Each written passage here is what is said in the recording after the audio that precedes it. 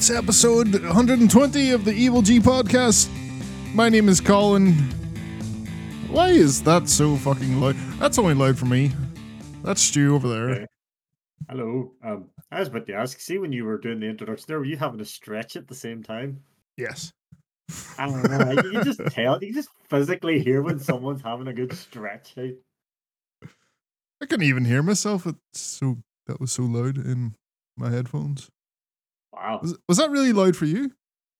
Not overly, nothing louder than normal. Were you getting like a load of reverb there? No. It's just like, I actually can't hear myself talk. Well, you're coming through loud and clear for me, bud. There you go. There is evidence that we do not fucking do all this testing and sound checks before we start. We just go for it and then figure it out while we're recording. I just hope everything's like the same, still working from the last time. Like, yeah, I set it up once. Why should I do it again? You know what I was like? This is a mad thought. But you know what went through my head today, right? That's a strange way to start this, I know. But we are like the most exclusive podcast on earth, right? Because you know the way when you listen to a normal podcast, at the end they'll be like, "Oh, don't forget to check us out on Twitter and this and that and the other, and email us and this here, and check us out where you find all your podcasts and all that there."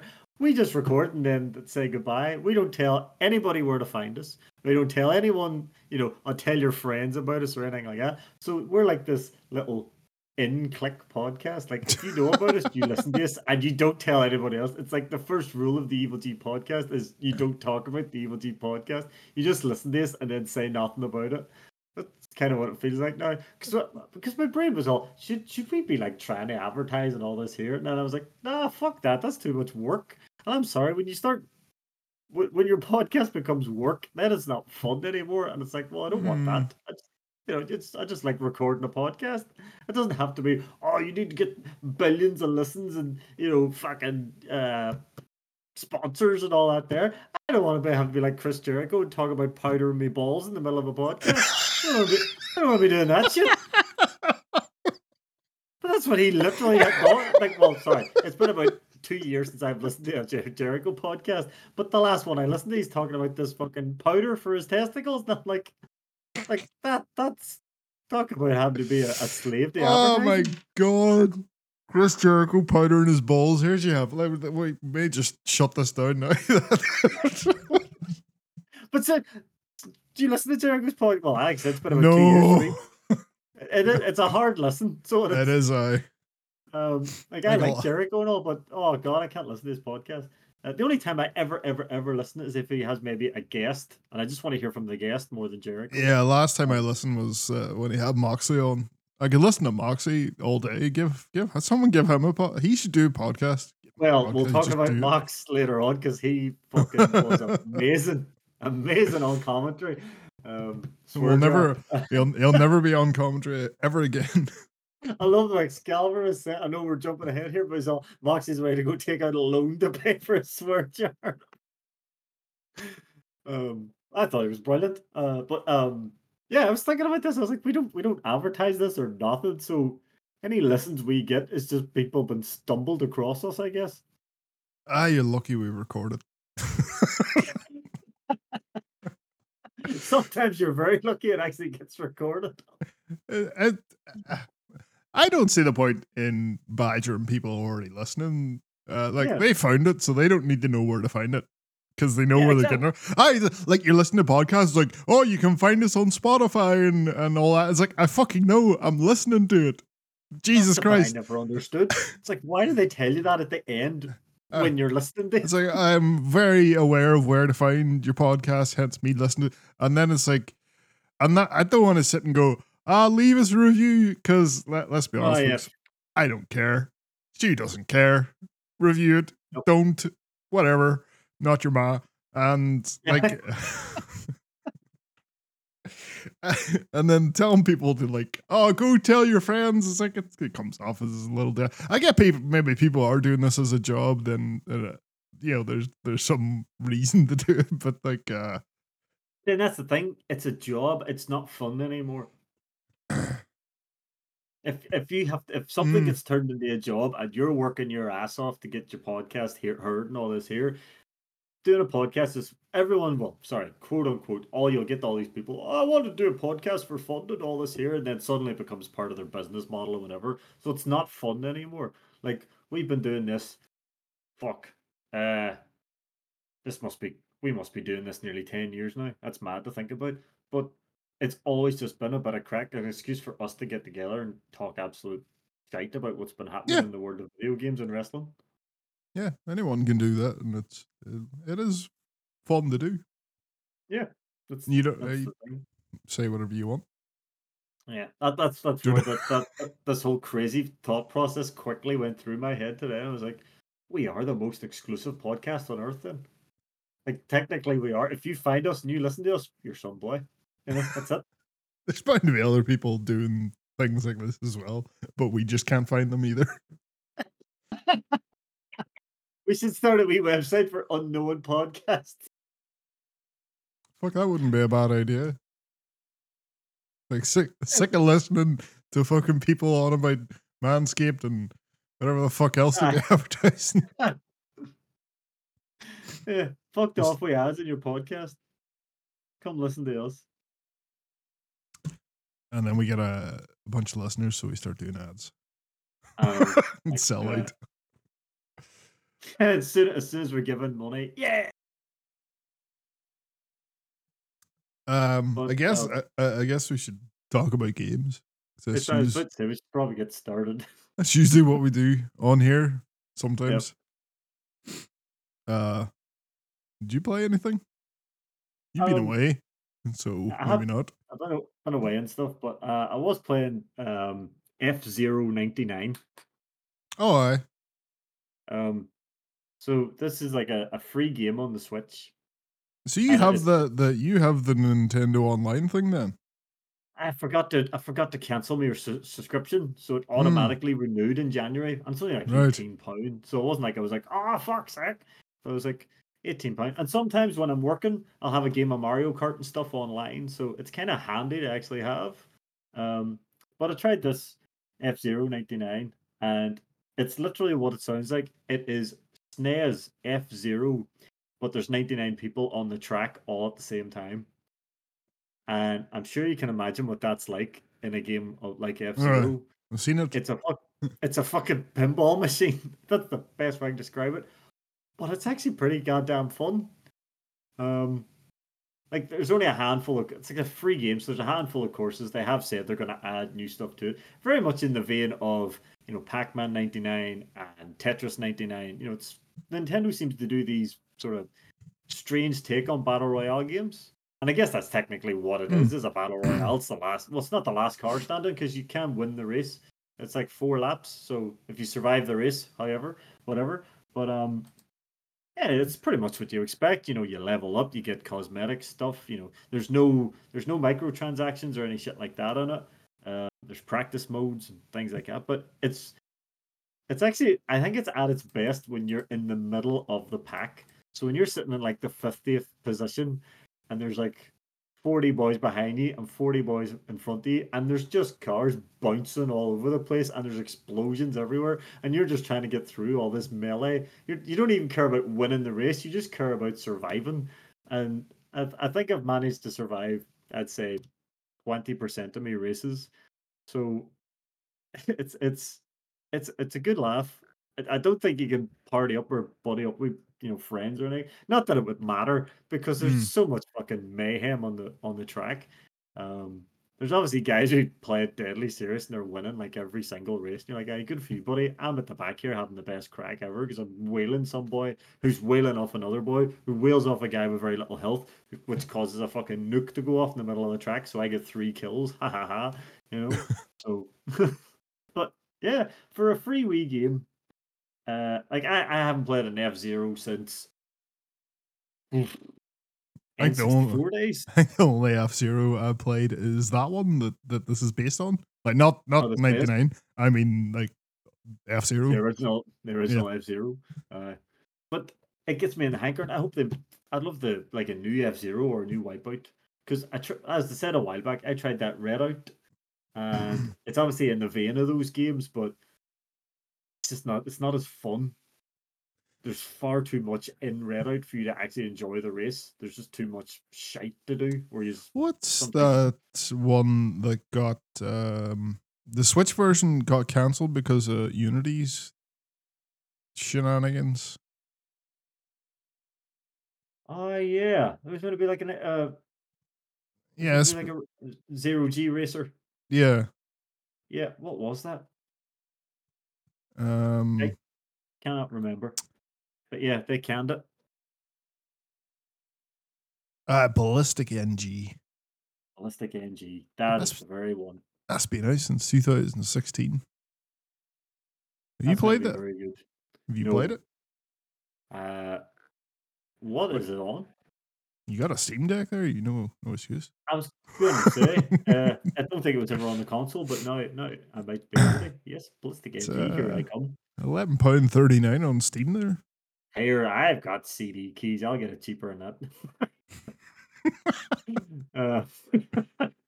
I'm not even lying about it anymore. I'm a cheap bastard.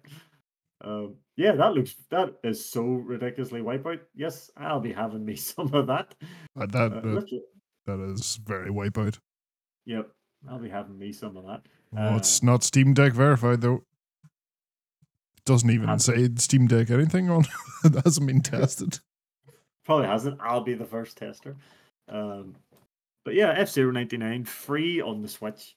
Good fun. Like I say, if you survive a race, you feel pretty cool. If you get blown up, you're too busy laughing at the mayhem behind it, because chances are, if you've blown up, it's not because you're not driving very well. It's because there's about 50 boys ramming into the sidey, and you're like, oh well, not much I could do there, and you just enjoy it. So if you have the Nintendo Switch online stuff, give it a go. It's free. What's the worst can happen? Yeah, I guess it's a bit of a no-brainer. I still have this installed. Get out of here. What about you? You been playing anything? So I'm still playing Cyberpunk. I've found myself sort of accidentally going in down the path of a swords build and throwing knives. DLC then? Oh, I have the DLC. I haven't got anywhere near it yet.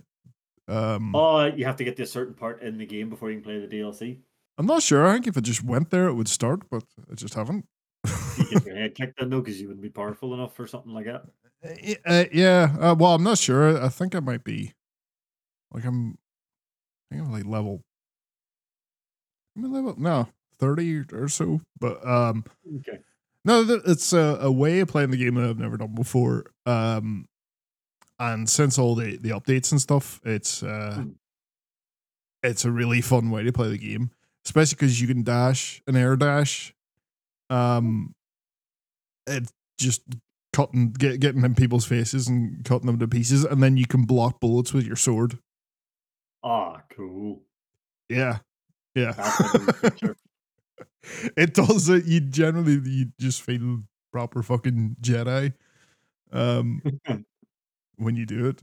And I've got a sword that puts people on fire now, so of course you do. Instead of being, ow, I've been cut by a sword, it's like, wait a minute, why am I burning on fire after being hit by a sword? What the fuck? Yeah, so that's still happening. I should really get to the point of actually trying the DLC stuff. Because I haven't got anywhere near that. I haven't even been to the area. Because it's just fucking about trying to level up first, doing side stuff that I've already done twice already, but I keep doing it. There was a new game I played called 20 Minutes Till Dawn. Ooh, okay. Oh, well, it's not new, but new to me. First time playing it. So it is a Vampire Survivors like. Right. When did this thing come out? I've seen quite a few of the people try to catch a piece of that. Catch a piece of that lightning. There is a lot. This one does have stuff that makes it stand out. So this came out June this year. The biggest difference in this one is you don't auto attack. Oh. So you're in full control of your attack and you can aim. So it's it's like a dual joystick twin stick shooter. But the other stuff's very familiar to Vampire Survivors. You know, a bunch of different weapons, different characters, different abilities. You're leveling up, and then you're picking an ability, and then you get leveled up versions of the ability, so on and so forth. And it's got same sort of stuff where you can like there's an ability that's like the garlic, where things take damage over time if they get close to you, and then as you get up through the levels, it all gets completely fucking ridiculous. With the amount of enemies on screen and you just fire in all directions. Mm-hmm. But it's good. It's fun. It's got a really cool look to it. 20 minutes till midnight. 20 minutes till dawn. Till dawn, sorry. So the whole premise is you have to survive 20 minutes until the sun comes up and you're getting attacked by demons. And it's all like the entire background is just black, and like the characters and the enemies are all very monochrome, like greeny, that sort of Nintendo 90s calculator look. Yeah. Like a Game Boy, except for the color red. Yep, I'm seeing that. That's very pungent. And that's what sort of drew my eye towards it, because as you said, there's a lot of these out there. There's a lot of them out there now. Some of them are obviously absolute shite, but it's good to see someone trying something new with it.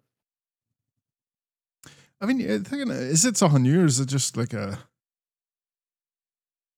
it's a twin stick shooters aren't exactly what you would call new. It's just the idea of the way you level up and the sheer amount of enemies coming at you. Yeah. Oh, I suppose you'd call that is that a bullet hell game? It's not a bullet hell game because there's no bullets. There are some bullets. You're the bullet hell. Yeah, you're the bullet hell. And the idea of bullet hell is there's so many bullets where you have to stand in a very specific place. You don't get hit by all the bullets because most of the screen is bullets. Yep. My favorite one of those was definitely some call it a shmup. I call it a bullet hell, and it was called Ikaruga. Oh yeah. Ikaruga is unbelievable. Bullet hell is just a shoot 'em up, like. I suppose it is. Well, technically, that's what this is as well. You're shooting. Yeah. Like more so than Vampire Survivors, which it's all automatic.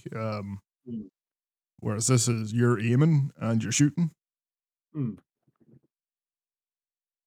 it was also part of this Steam sale, Shoot 'em Up Fest. So nice. Couldn't argue with that then. It's definitely worth it'll keep you entertained for a wee while. That was it, really. I guess there hasn't been anything new sort of coming out, catching eyes at them. Like I said, I've still been playing MJ, obviously. Finished the first Invasion season, so there's still a bunch of games that I haven't touched Armored Core yet. Still have to play that. I may have lost interest in Starfield after picking up Cyberpunk again and then realizing, hey, Starfield's well dated when you compare it to Cyberpunk. It just is. I think I'd have put it down after you told me it still does the thing where it zooms in on the character chat. I'd have been, fuck this. Why are we still doing this? Fucking 2023. Because they built the game on the same engine. And they're still dealing with decisions that were made 20 or probably 30 years ago. Goddamn Todd Howard. I'm not the only one saying that. I see a lot of people saying that as well. It's like going from Starfield and then picking up Cyberpunk again because the DLC coming out. It's like, holy shit. Maybe Starfield isn't that great. Yeah. Because like it's like the stuff I was describing last time. They had the big zoom in and just the like everything has to load going into everything else, and then Cyberpunk even being this like there's no load times in Night City. There's interiors, and it's like Starfield can't even do a city on a planet. Where there isn't load time, so there's that. But yeah, I bought a thing because Forza Motorsport comes out like next week. Mm-hmm. I bought this thing. I will see how good it is or not, but so I have a GeForce wheel for PlayStation. Yeah. Which doesn't work with an Xbox because, or a Logitech wheel, sorry, because that's just the way they do it for some reason. So I bought this thing called a Drive Hub. Okay. Which I can plug the wheel into, and then that will allow me to plug it into an Xbox. So it's almost like it tricks it into thinking it tricks the wheel into thinking that it's a PlayStation, and it tricks the Xbox into thinking that this is a wheel designed for the console itself. Pretty much. That was a very long-winded way I put that, but yes, I think that's what I mean. It's so stupid because like that Logitech wheel I have, there's an Xbox version of it, and it looks exactly the same, except obviously, the face buttons are different. Yeah. It's got the Xbox ones, the PlayStation face buttons, and then it has this wee dial thing on it. On mine, it's red, and on the Xbox one, it's grey. I've always wondered whose decision is that? Is that the peripheral maker's decision, or is that like Sony or Microsoft going, no, we want a wheel for ourselves? No, I think that this one's definitely Logitech's decision because there is I think it's a Thrustmaster official PlayStation wheel. So that does exist, and that's the official Gran Turismo wheel. But I think this one it's their own decision. I mean, the thing has a switch on it for PlayStation 3 and PlayStation 4.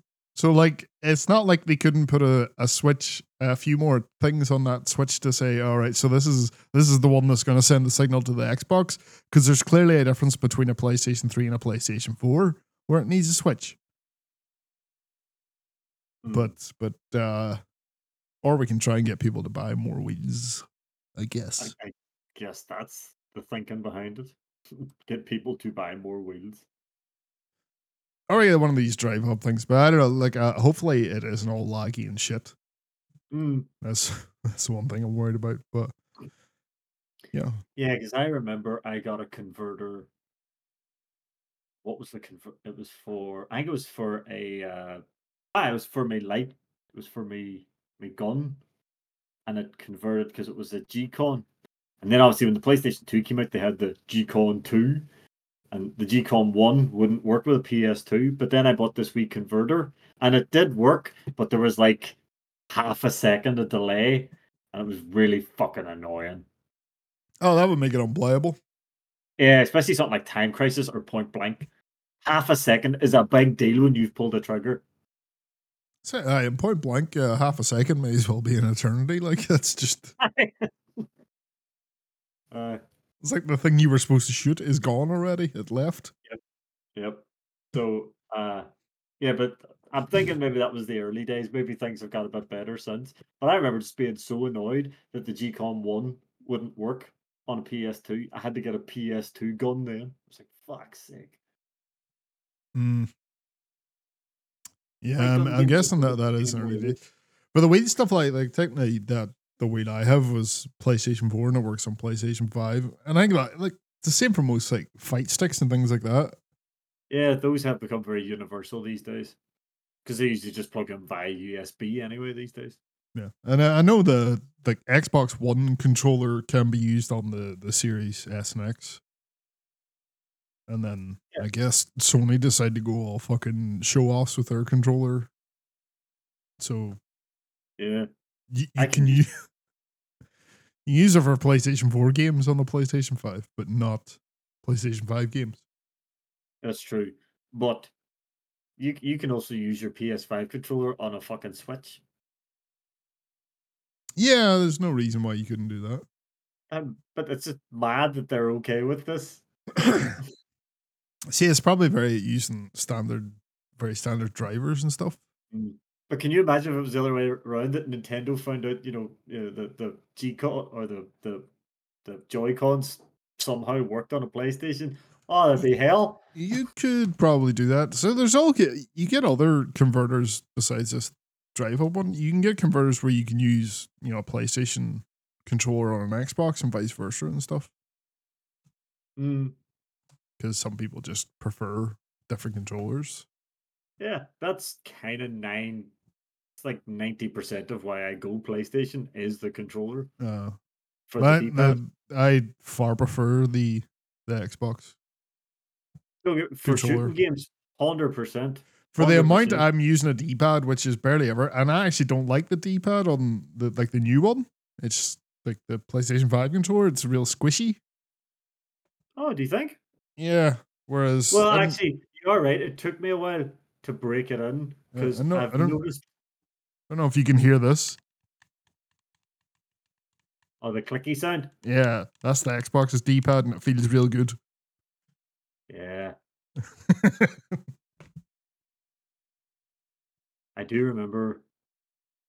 What game was I playing? It actually had a good D-pad. Well, I think it might have been Killer Instinct. Remember somebody brought an Xbox into work and they had Killer Instinct when it wasn't long out at the time. And I remember playing it going, this is actually a good, because let's remember the 360 D-pad. Yeah, they learned their lesson after that, definitely. Yeah. And then I remember being like, oh, this D-pad feels really good. But then obviously the PlayStation 4 came out, was it like a wee bit later on? And first thing I got was, what was the first fight? I can't even remember what it was, but I remember playing PS4 and going, oh, this D-pad's so good. And it seemed like it's the reason I always go PlayStation, is I love that D-pad. It just works so well for me. But yeah, for shooting games, yeah, the Xbox can't be beaten. Just having that one thumb higher than the other's perfect. Even I think the triggers feel better, even with Sony with their special fucking their haptics. What their haptic triggers. The Xbox ones just feel better. I haven't played much of the new series to give an opinion on that. It's more or less the same. But I'm glad that Sony finally learned their lesson after the PS3 and fucking turned their triggers the right way around again. Do you remember they had them the fucking wrong way on the PS3 and your fingers were constantly slipping off the trigger? Yeah, that is that not the way they were in the PS? That's how they always were up until. Do you mean? No, right. PS1 and 2 didn't have triggers; they were just buttons. Oh yeah. And then PS3, they kept the same shape, but they turned them into triggers. Yes, they did. And you're like, what are you doing? And you would hurt your finger on it all the time. Yeah, I remember having to buy these wee clip-ons, and you would clip them onto them, and they would actually make the trigger, a trigger rather than stupid fucking. Also, for ages, like their analog sticks had rounded, yes, sort of caps on them, so your finger would slip off them as well. Yeah, they're like wee mushrooms. Dumbasses. Well, I know this started off as a steering wheel conversation, and we've just veered off into controllers. Oh well, it's related. It's like we can steer off into games use and people getting laid off. Yeah, it's always a lovely topic to talk about. Oh, there's been a lot of this. A lot of. Even before this, we've had I think it was earlier in the year, Microsoft was laying off 10,000 employees. Yep. CD Projekt was to get rid of 10% of their staff. Now we've got Epic. Announced last week they're laying off around 830 employees, which is 16%. I don't understand why Epic need to lay anyone off. Because they spent all their money buying other companies and now they don't have enough money. But Fortnite literally makes like it's just a money machine though. Yeah, it is. But because they're badly run, is what I'll say, they still spend more. So Tim Sweeney, there's an internal memo from Tim Sweeney, who is the CEO of Epic. And he says, for a while now, we've been spending way more money than we earn, investing it in the next evolution of Epic and growing Fortnite as a metaverse-inspired ecosystem for creators. Ah, Jesus, there's your fucking problem. So basically saying, hey, I've been really irresponsible with buying stuff and spending money, and now your jobs are gone because of it. Yep. I'm still cool. I'm still here. I'm rich. Hey. See you, chumps. I had long been optimistic that we could power through this transition without layoffs. Oh, that makes everyone feel a bit better. But in retrospect, I see this was unrealistic. While Fortnite is starting to grow again, the growth is driven primarily by creator content with significant revenue sharing, and this is a lower margin business than we have with Fortnite Battle Royale took off. It is beginning funding expansion. Excuse. Enjoy being laid off. Instead of looking at all the big wigs around him going, right, boys, we need to take pay cuts to keep everyone on a job here. It's like, right, I'm still staying a big rich bastard, but all you wee lowly people are getting sacked for my irresponsible behavior. Yeah, but that's just the way these companies work. Yeah. The thing I really hate is it's the weird sort of reasons they give. Like that CD Projekt Red one is like, oh, we're laying off 10% of people, so the teams are more agile and more effective. And it's like the way they talk about layoffs it's as if they're talking about them like they're not even human beings. Yeah. That's human beings you're talking like. Oh, we're reducing cost. Yeah, that's someone's livelihood. Some companies try to talk about layoffs like it's a good thing. Yeah. Like, what the fuck?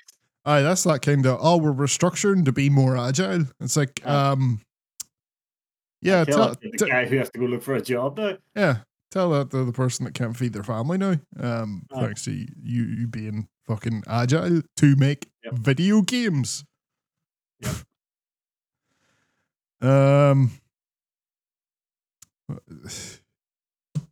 It's yeah, it's a whole shareholder thing. If the thing's not getting bigger year after year, everyone starts shitting themselves. Yeah. It's just stupid. You sell out. You bought like they bought what do you call that? Bandcamp? Do you know like? Right. Oh yeah, the music thing. Yeah, what the fuck did you buy that for?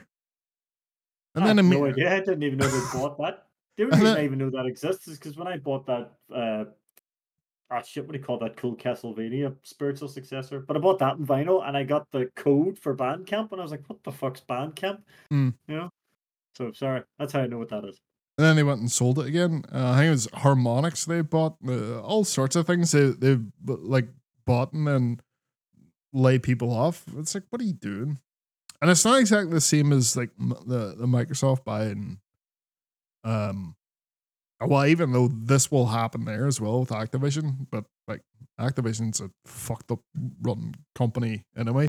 But if you're a small like developer and you get bought by one of these fucking things, I'd like, yeah, you should probably be looking for a new job as soon as possible. They're not the only ones as well. We got Team 17 is doing a restructure.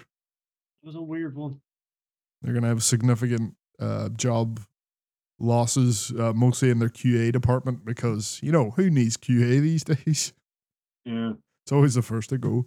Sure, they've all been like, just to put the game out half finished, and then people will shout at us what they'll do the QA for us, or even we can charge people extra to get it quote unquote early, and then they'll pay us to do QA, which is basically what you're doing when you pay extra to get a game early. Yep. So yeah, they're like Team 17 is going to start outsourcing their QA and letting people go. Naughty Dog is cutting contract workers, which is a whole other thing. So I'm not sure how familiar you are with how contract work is, how that goes. No. So that'll be, so you have your people that actually work for the studio or whatever, and they're employees. But then a lot of what especially in games development, will happen is they'll sign just individuals to short-term contracts, and you're an independent contractor. You don't officially work for the company. So like in terms of in America, like you don't get like the healthcare stuff and all that. You just get whatever's in your contract. And apparently the Naughty Dog's been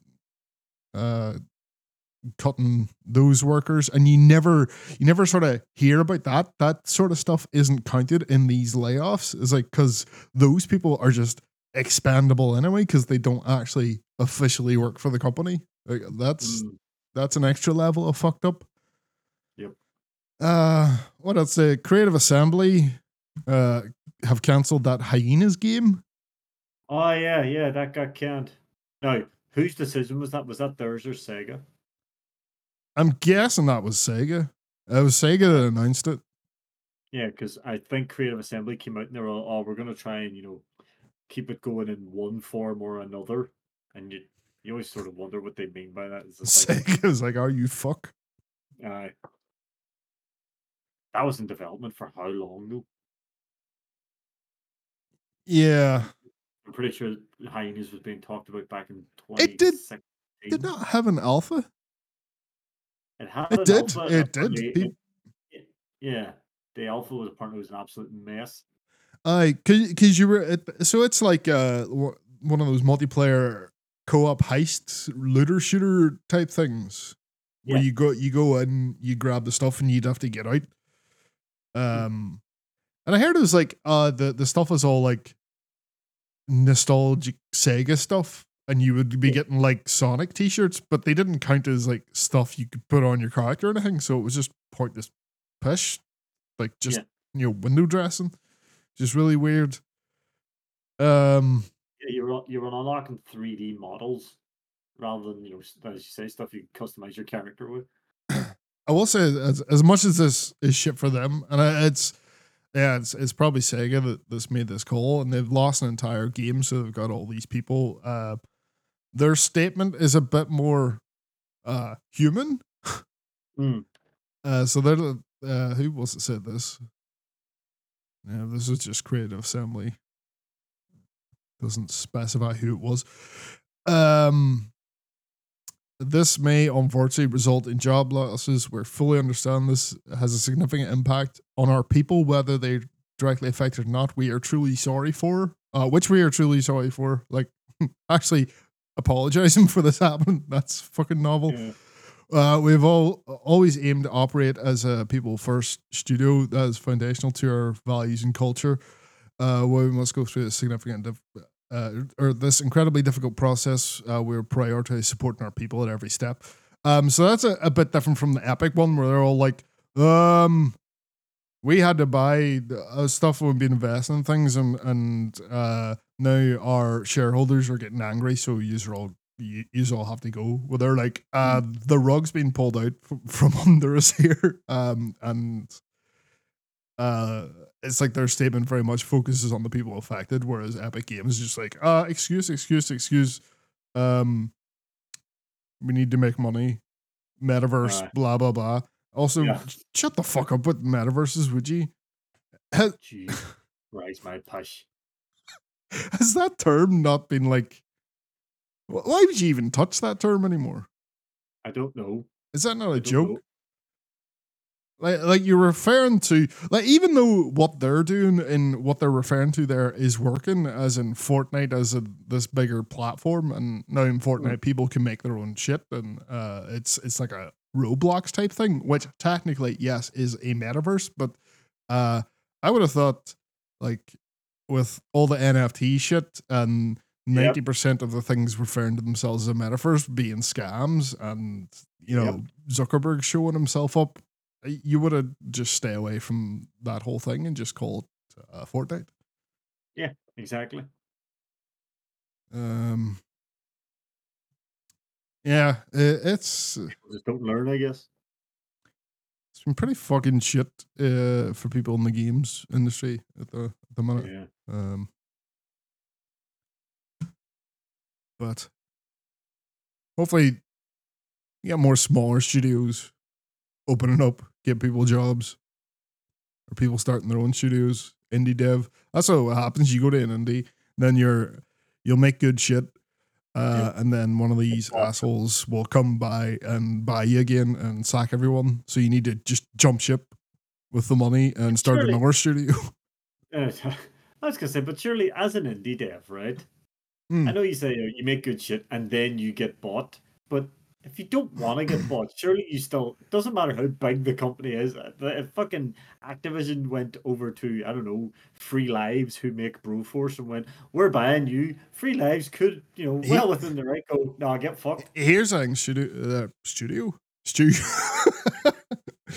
Let's say you have yourself a wee indie dev.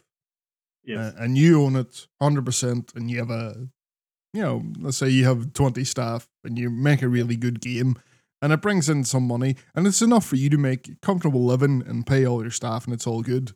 Now here comes Epic and they're like, we'll give you 50 million for that. And suddenly your life has just changed.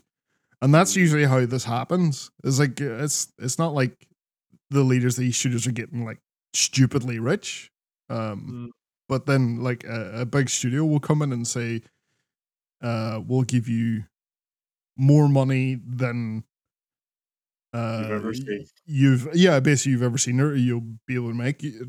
Like at the same time, you'd be stupid to turn them down because you could go, okay, take that. I'll take this money. I'll start a new studio. Take all my employees, and I'm sure there would be some agreement or something in the contract. You have to make at least so many games. But then, see, this is why I would not be any good in the video game world because, as you say, if I did have, so you're asking me what I would do. You're absolutely right. I would take that money, and if I was contracted to make 5 games, I would throw out 5 pieces of absolute shit which I could make inside a week and go, "There's your 5 games. Bye." Yeah, but now you've tarnished your reputation with shite games. Yeah, but then I would, if I've got a follow, go, hey guys, I had to make them 5 shite games for these. Do you remember my first game? Now I'm doing a sequel. Now you have a lawsuit on your hands. When I've made 50 million, I can buy good lawyers. You best sell your company for an obscene amount of money and then use all that money in fucking legal fees. Back to square one with no money. Back to where I started. Epic, do you want to buy me again?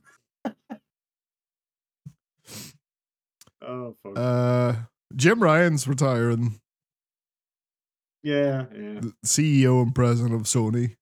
Yeah, some people are saying he's retiring after the whole Microsoft thing didn't go his way. But as we've seen in documentation, he didn't give a fuck. Yeah, he didn't give 2 fucks. That was him just trying to be dicks. I doubt it. I know it's him being like, fuck's sake, I'm away.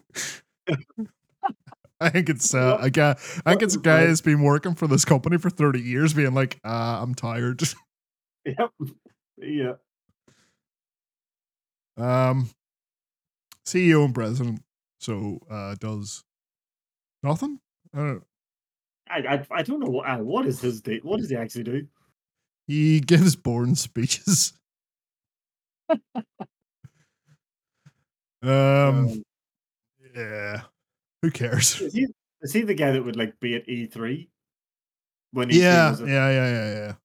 Who was the guy before him? The smug bastard. Oh, I can't mind his name. I know who you're on about. Jack something. Oh yes. Is Jack Trenton or? Oh yeah, Jack Trenton, 100%. What's he doing now? I don't know where he went, but I just remember him being a big smug bastard after the absolute disastrous Xbox One announcement thing.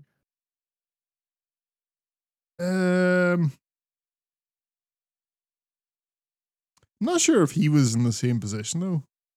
Was he president CEO? No. I just remember he used to be the guy. Oh yeah, according to this, he's former president and CEO of Sony Computer Entertainment. Okay. There you go.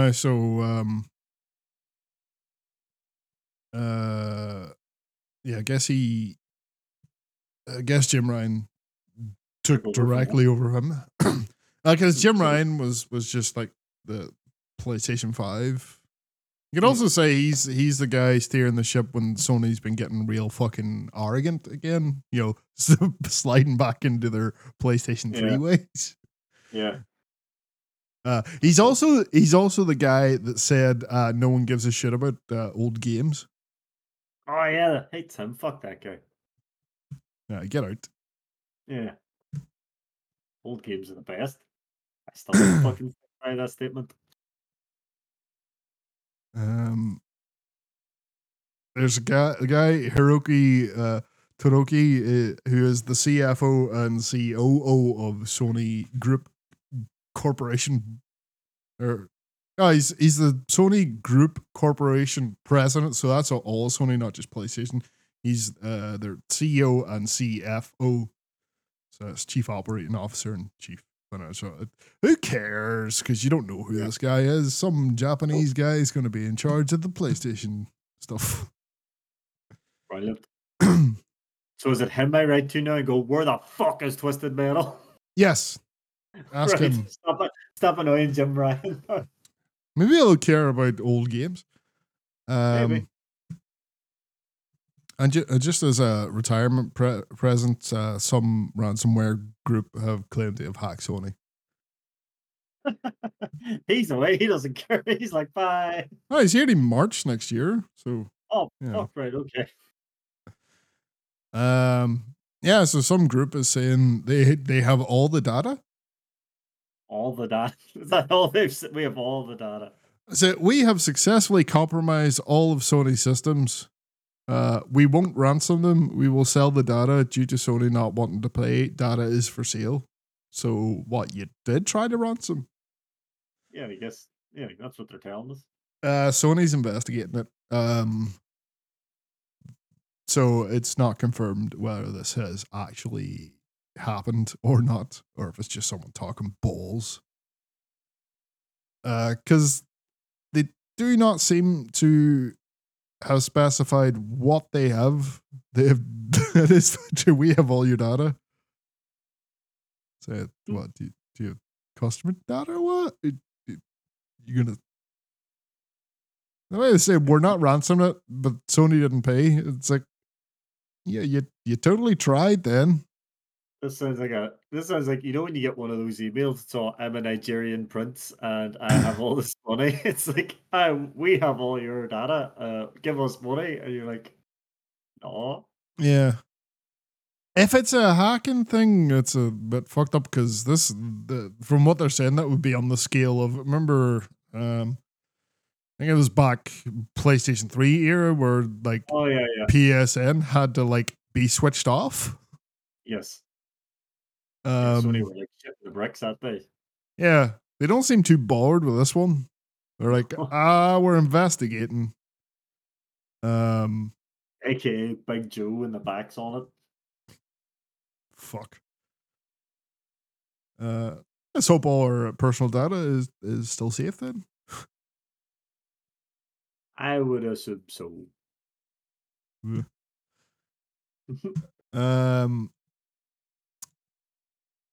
Let's talk about something I don't think we've ever talked about, an iPhone. So we didn't mention this before because, like, I don't care.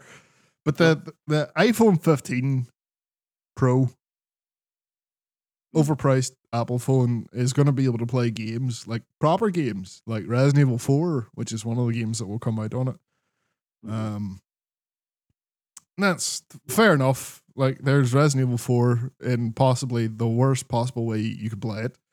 Yep. Now the kicker here is they're charging full price. Yes. For this on iPhone. How much is the iPhone 15 Pro? That's good. I'm gonna guess about $1,500. Give me $1,500. $1,500. Maybe for the big stupid one. That's $1,000 exactly. Right. So $1,000. So 2.5 times the cost of a PS5. And they still want 2.5? What do you think a PS5 is? 400 quid. I thought the PS5 was 500. How much did I pay for my PS5? Well, I had to buy a bunch of peripherals of mine to be able to put the fucking order in on day one. So. Oh, we can't count that just because you paid. Yeah, I overpaid. I done a Nick Jackson. Don't pay retail. I say four. How fuck do you buy a PS5? A discless, a no disc PS5. I mean that. What? I guess you're right. It's $389. Yeah, that's come down in price. I think it has. No, I don't think the no disc one was. I don't think it was ever over 400, mate. Why the fuck did I buy? Right, never worry. It's 480 for a disc PS5. That used to be 500. I'm nearly sure. Or no, it used to be 450 maybe. Yeah, I think they went up in price, not down. They've been doing lots of sales recently to yeah. bring some back down. That's fucking weird. Hey, but you're talking still. So you are talking literally 2.5 times the price of a PS5 with no disc drive. So it's $1,000, and then they want fucking 45, 50 quid for the game on a phone. This is not going to shift. No, because the people willing to pay that are they have a PC or they have a console, and that's how you're playing it. So you're looking to get the iPhone crowd who plays games on their phone playing Resident Evil, who are like just conditioned for those types of games to be either free to play or like a tenner. And you're like, nah, play fucking Resi 4 Remake on your shitty screen. On your whatever size, your 7-inch screen. Without a controller. Good luck with that, Capcom. I don't think this is gonna, like, Apple tries this a lot. They always say, we're taking gaming seriously, and then let's go. And then it's like, I don't know. It's impressive that the phone will play it. I'm guessing it's 30 frames a second though. I would assume so. But yeah, it's bad enough you paid $1,000 for an iPhone. Yep. I mean, maybe these people clearly aren't very, up to speed on value for money and stuff like that. So maybe they won't know any better. If you're using Apple, you really don't. That's true. Maybe that's what Apple are thinking. They're all, our customers, they're fucking agents as it is. So let's see if we can dig the arm in a bit more and tell them that this will be the killer app for the iPhone 15. I mean, you could technically have it output to a TV because it's USB-C now instead of lightning what cable. Else you do that with? Literally anything else you could play this on. Exactly. I don't know who this is for. I just don't think phone people don't want to pay £60 for a game on a phone. Yeah. And like, I love Resi 4, but I don't want to play it sitting on the toilet. Yeah. Well, even if you did, Steam Deck, that's what you would do it on. Yeah, well, that's very true, actually. Okay, if I really wanted to, yes, it's Steam Deck verified. So it's got buttons and stuff and a bigger screen. Bigger screen, actually has buttons. It can actually, do actual other things with it as well. Oh, for fuck's sake, I didn't even think of that. Now you've got me thinking. Yep, you could be playing Resident Evil 4 Remake on the toilet. Or any game, really. How have you not played games on the toilet yet? I have played a game of Quick Champions in the league. That's more like it. And then, who's this guy? Haruhiro Tsuchimoto. What does he do? He's some Capcom guy. He's the Capcom guy who thinks games should cost more.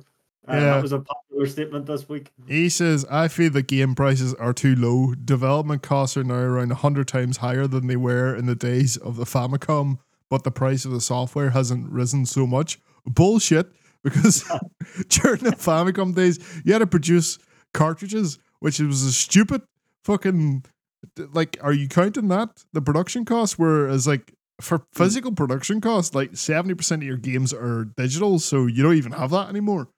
Nope. Now, Capcom has been one of it's probably the biggest high profile publisher that's stuck to, hasn't pushed to the $70/£70 mark. No, they haven't, because Street Fighter and Resi, they were only £50. Yep. So maybe that's what he's saying. Maybe that's his play for, like, everyone else is doing this. Maybe we should too. Maybe. But my main problem was I didn't really care so much about the push to the $70, which was from $60. It was the jump on our side, which went from a standard of paying £50 to 70, and it's like they're like, "Oh, but the pound shit now." It's like, oh, fuck! Why did we get hit with that? Why can't you fucking increase to 60? Jesus Christ, you greedy bastard! Yeah, why 70? Fucking Tories, hey.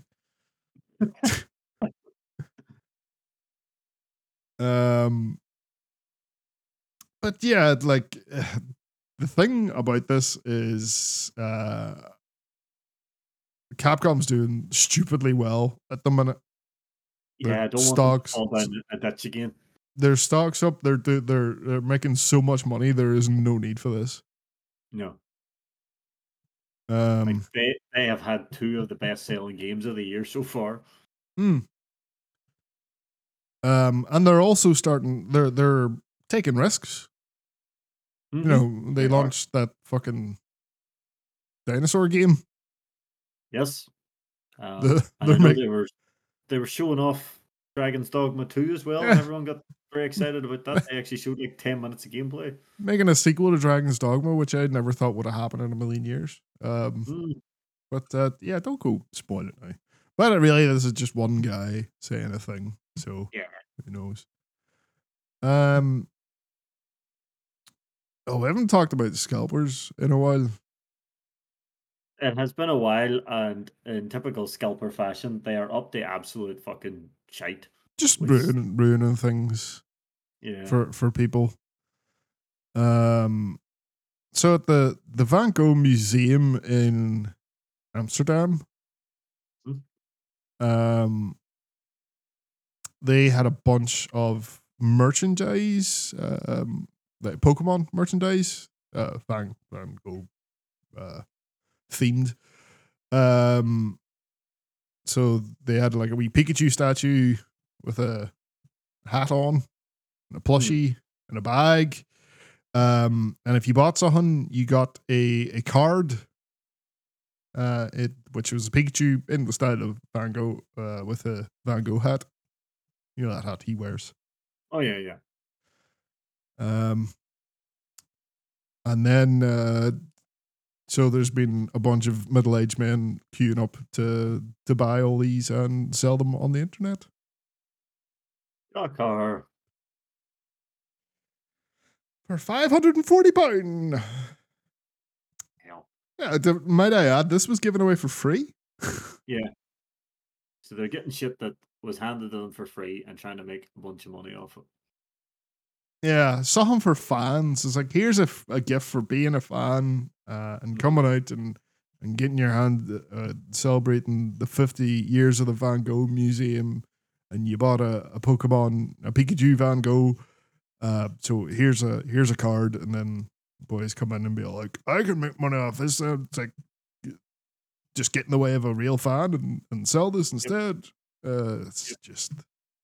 And it made the whole event, like, there's so fucking many of them, hey? They're just, like, droves of them. So if you were an actual fan, land down this and you just get all these fucking weirdos. Yep. Arseholes. You know what they should have done? What?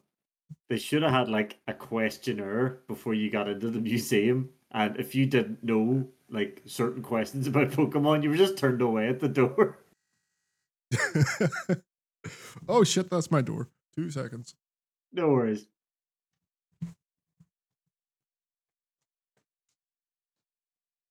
I'll just keep talking. I don't know if he's paused recording, but I'll keep talking. Hello, anyone that's listening. I'm supposed to be working, but I record a podcast instead. My job will never know unless my boss listens to the podcast, then I am in trouble. I hope Colin cuts this out or I am in trouble. Oh, dear. Did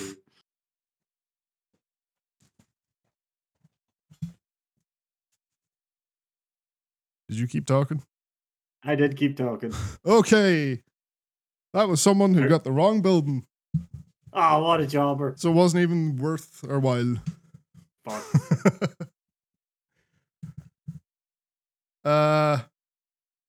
Yep, scalpers are shit. Yep, but they should have done like a Pokemon quiz, and if you didn't know enough, you were like, "Nah, you're not allowed in." Yeah, but I guess they probably don't care because they're still buying the merch. Yeah, true. You see people selling the shit they get at like, the weird marketing swag, as they would call it back in the day, that you would get off publishers, the shitty like things at E3, and people selling that. And the swag bags. Why would you even want that shit? I know. Like, seriously. Dude, I seen someone, I'm not even lying to you. You know the all-in t-shirts we got? Yes. Boys are trying to flog them on eBay. Serious? Yes. Are people buying them? I don't know. I haven't seen anything been sold, but I'm pretty sure. I think you can buy those t-shirts just off Shop AEW anyway. You usually can. But if you do, you're a liar. But you usually can. Maybe that particular one you can't though. Maybe the I Was There one you can't. I'm nearly sure. I've seen other ones that I was there. Oh, there's fucking rated R stuff up already. Oh, of course. But I suppose for people who couldn't get to the merch stand or didn't have money on the day, you would sell the t-shirts for them. I don't know. Just maybe someone wants to own that t-shirt and be a liar. I don't know, but yeah, it's the same thing. People would, if those t-shirts were limited, which obviously these people are thinking that they are. I guarantee there was people who weren't even going to the wrestling show, but went to those merchandise stands to try and buy stuff. I suppose you could have done that. I gotta tell you, there's a lot of them fucking t-shirts. You can get that t-shirt, but it doesn't have the back print. Ah, right. So it yeah. doesn't have that I Was There. Right. Yeah. Well, yeah, they're trying to sell those. So scalpers will try and just make money off literally anything. Oh, yeah. And like going by the lines that we saw, totally not worth it. No. if that's why you queued up to get one of those. And like, how much are you gonna sell it? Like, you paid 30 quid for it. How much like, are you selling it for? Because no one's can't see. I think everyone that would have wanted one of those t-shirts was there. Yeah, we seen a lot of those t-shirts by the end of the fucking weekend.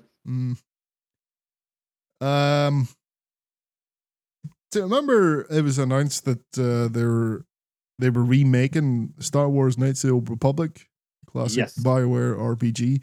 So Sony have hidden the or deleted the tweet and made the trailer private, which has got people talking about like, oh shit. Yeah, what did they blame it on? So they're blaming it on music licensing. Music licenses, which doesn't make sense. But it kind of does. Well, I don't know. Well, what music's in the trailer? Or do we remember? The Star Wars theme. And that's what I'm thinking. Like, Disney's so fucked up with the rights. I could definitely see the Star Wars theme being a problem in a trailer for a fucking piece of Star Wars content. Somehow breaking some fucking copyright law, because copyright law is fucking stupid. Because because everyone was like, well, that's this project, and which doesn't help. It's being done by that studio Aspire, who are owned by Embracer. Oh, yeah. We all know what's going on over there. Yeah, good old Embracer. So the Evil Dead guys are supposed to be working on that as well. Yeah, what do you call him? Tim Willits? Sure, You know, we'll go with that. Tim Willits. He used to be in id Software.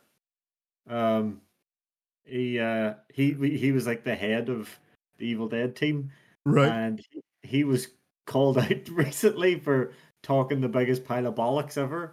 He tried to claim that back in the original Quake days, he came up with the first ever idea of multiplayer only maps, and that Romero and Carmack told him that it was a stupid fucking idea, and people were like, "What the fuck are you on about?" Games before Quake had multiplayer only maps. You mad man? Like Doom, the original Doom had like 3 maps that were exclusive to multiplayer and all, and he's trying to claim that he came up with the multiplayer only map. So I went down this rabbit hole, and that man is a fucking he's like Tom Howard, but not maybe not as bad as Molyneux and Howard, but he does talk a lot of shit.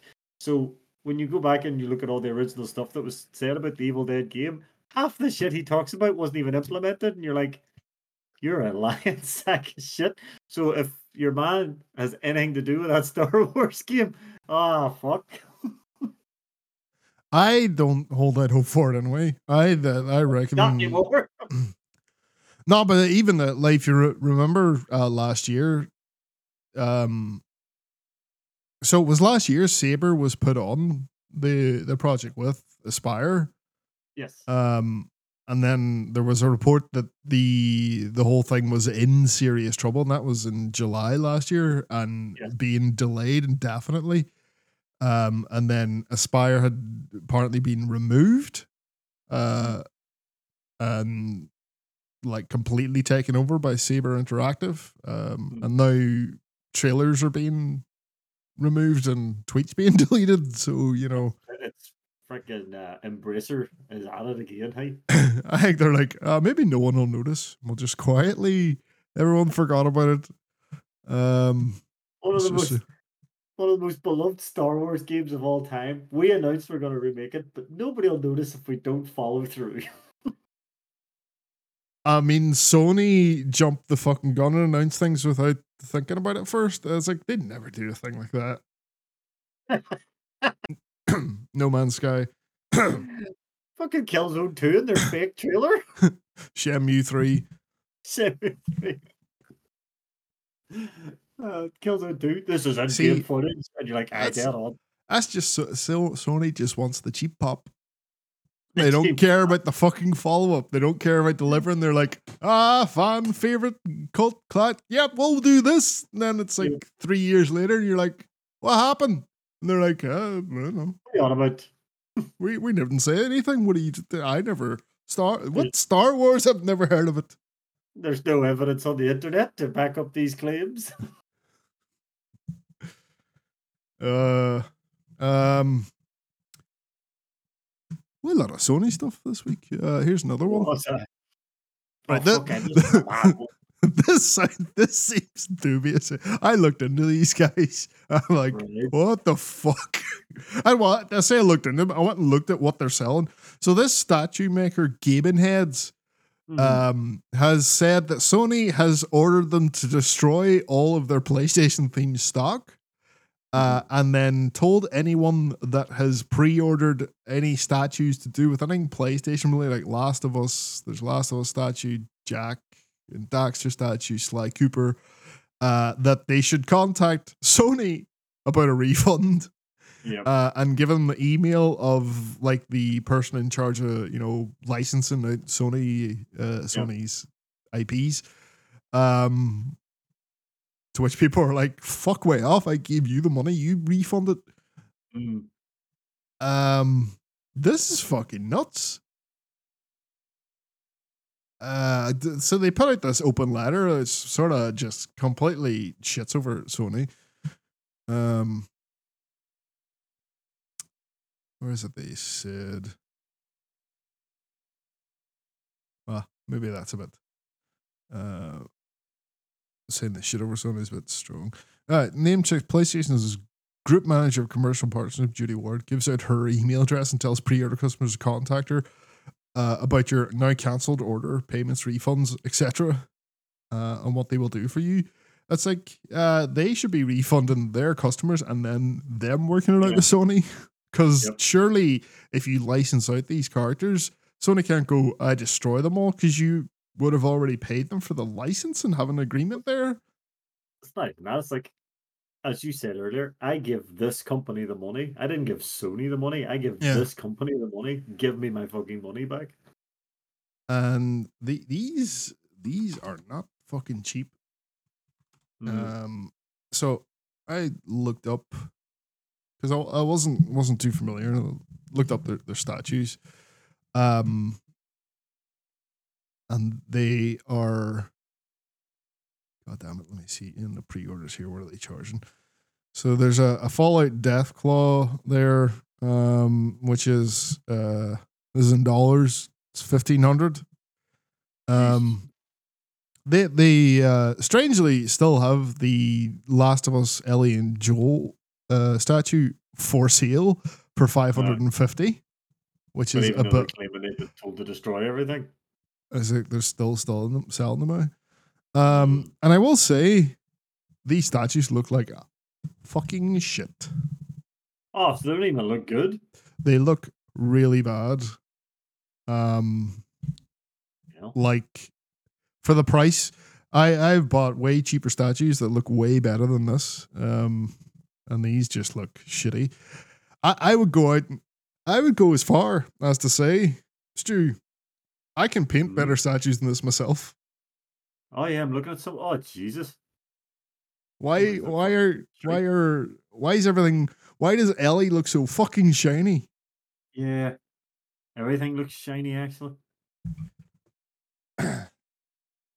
Yeah, so they look bad. I'm not sure what they're made of.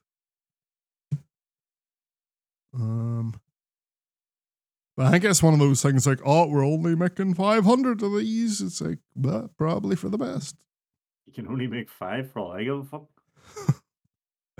But 550, like you see some amazing stuff around those price points. I can't mind. Oh, what was that? The Zelda one. I can't remember the name of the company, but we're not advertising companies. But you do see some. I've seen some amazing stuff for around those price points. What the sideshow ones? Sideshow were very good at it, and they're around like between 500 to $1,000, and they look fucking amazing and blow this shit out of the water. Yeah, Sideshow they done the very limited run of Darksider statues, and was it the war statue was like 2.5 foot tall, and look, the detail was insane. But I think it was like £1,000 they were looking. Yeah, so cheaper than some of those.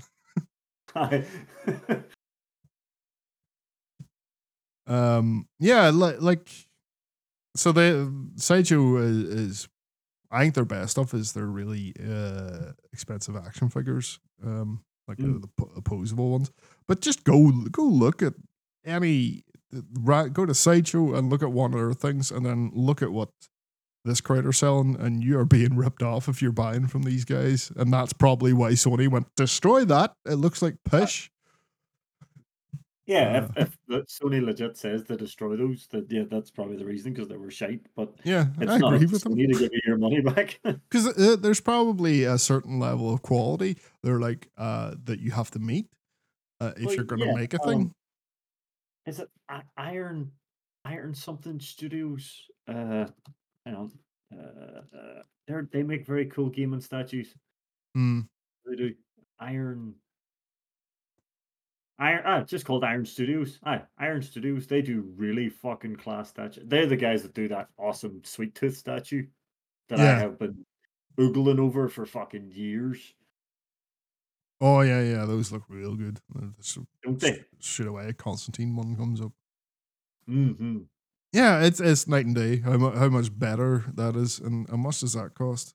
That's a 1/10 scale Constantine, $150. Yeah, they're not even that pricey. It's like compared to what these guys are asking for that. That's every time I look at that Ellie, it's like, what are you doing? That is fucking awful. Yeah, I would near bet that Sony had an issue with the quality of the product they were selling. Like, get the fuck, you're not putting that out under our name. Mm.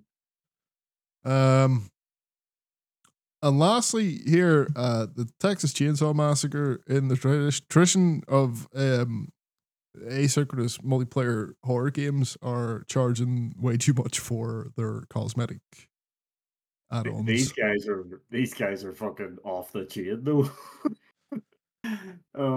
So I am on the Texas Chainsaw Reddit, because if there's updates and patch notes, that's where I'll read them because I struggle to read them anywhere else because my fucking phone is crap and things like that.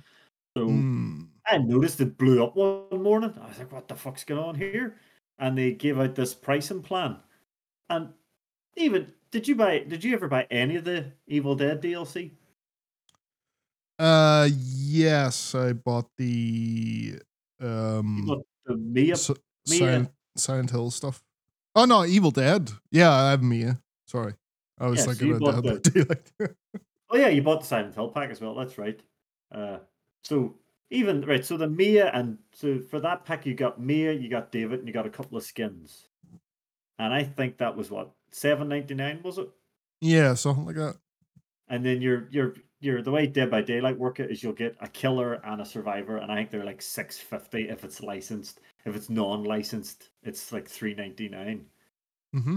So the fucking Texas Chainsaw guys, they have literally said, right, everything we make is going to be non-licensed because they only have the rights to the first film. That's it.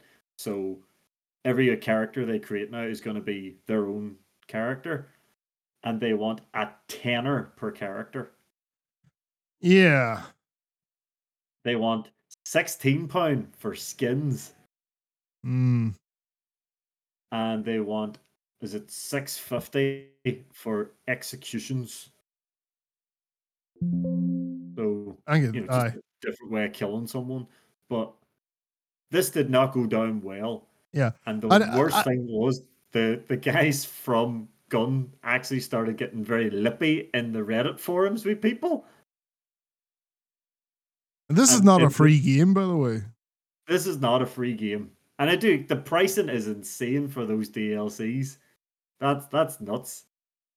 Like the Evil Dead season pass was like £20. And so if you bought the season pass, you would have got I think it was 9 characters. Oh, plus 2 demons. So that's a hell of a lot of people when you think about it. And you've got all your skins and everything that came along with that. They're looking at tenner per their character, and they're wondering why people are backlashing at them. And don't get me wrong, I've been playing Texas Chainsaw. I've actually been enjoying it quite a bit. Now that I've really got my head around how to do things and all the rest of it. But there's no fucking way I'll be paying those prices for DLC. And the worst thing is, I'm not going to give a shit about any of the characters. It's like, I've got Leatherface. I don't want anybody else. Yeah. I love the way they try and spin it as the Leatherface skin designed by Greg Nicotero. It's who? So, to be fair to him, he's a pretty prolific makeup effects. This guy but he was a makeup artist on Texas Chainsaw Massacre 3. Right. And the 2003 remake, which I guess that's okay. And then Texas Chainsaw Massacre the beginning, which is not okay. No. It's like, why is that? It's like they were trying to, this justifies the fucking £16 because we stuck this guy's name on it. And have you seen the skin? No. It's shite. I'm sorry, it is shite. They basically made him look like a fucking fired office worker. A fired office worker? Yeah, he's got like a shirt. He's got like a big shirt and a pair of jeans on, and I think he's got like a puke stain down his shirt. Oh, excellent. And you're like, it's like, no, I'll stick with my classic. Like, to me, like the original Texas is the best Leatherface ever looked. It's either butcher's apron or suit. Yeah. Oh yeah, the suit from the fucking table scene. Yes. Yeah, that's the two ways you always see Leatherface. But like I said, I understand why people are so annoyed about it, and I think the devs getting fucking bogged into the thing as well probably didn't help. But it doesn't bother me because I won't be buying it. It's like, yeah, I'll just stick playing with what I've got. The maps are free, so at least they weren't that stupid. At least. But if no one buys it, it dies. Well, that is the problem. But you don't want people buying it because we shouldn't encourage this kind of pricing. Like £16 for a skin. Come on. Yeah, that's like fucking Apex money there. It's worse. That's the most expensive one I've ever seen. Actually, you're probably right. Apex wasn't even that bad, was it? It was like 12-ish, which is still, when you think about it, real fucking bad. It's a free game, though. That is true. So, I always understand it when something's a bit high, but I didn't pay for the game. Then I go, right, okay, I get that. But if I've paid for a game and you're trying to overcharge me on DLC as well, it's like, I get fucked. Yeah. Well, it'll probably just end up dying. Which is sad because it's actually a good bit of crack. But I think this will be the last one of these ASIMs I properly get involved in because they do seem to be. Not gonna play Killer Clowns from Outer Space? No, that's the fucking Predator guys doing that one. The wrestling time. Yeah. Wrestle Dream. Fuck me, hey, what a pay-per-view. This was a really good pay-per-view. Again, we not a terrible amount of build. But just some really good matches in here. Absolutely fantastic matches. We did get a 0 hour. I would say don't be making a thing 90 minutes long and calling it 0 hour, because then some people miss the first half hour and miss all the RJ City stuff. Oh, which shit. Right? That was all. They said on the collision, RJ City and Renee and Stokely, and I was all, where the fuck's ever? Because I just started straight into matches. I was like, same. Because I was sitting, me and Gary was sitting, because we were sitting watching All In, just waiting, and then switch it on at midnight, being like, it's all, they advertise RJ City and Renee and Stokely Hathaway. Where the fuck are they? We missed them. So fucking hell. So where do you watch them, or where can I catch that? YouTube. YouTube.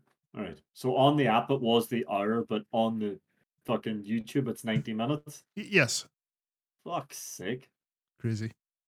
Like, why do that? See, yeah, the 0 hour had a couple of matches. There's a big 8-person Satoshi Kojima, Keith Lee, Athena and Billy Starks versus they beat Shane Taylor, Lee Moriarty, Mercedes Martinez, Diamante. It was grand. It had Luchasaurus beating Nick Wayne. Thank fuck for that. Who the fuck did Athena fucking murder? Shane Taylor? Shane Taylor, because there was at one point I was like, oh, God damn it, JR. He's like, oh, I'm glad the women only wrestle the women, because that could be dangerous. I'm like, yeah, for the men, Athena's a fucking killer. Yeah, Athena's like, is that right? I do like this thing Athena and Billy Starks are doing as well. I guess she's a face now. I thought Athena was still a heel. I guess. Fucking Billy Starks has turned her face by accident. Her minion in training. Her minion in training. But yeah, I enjoyed that.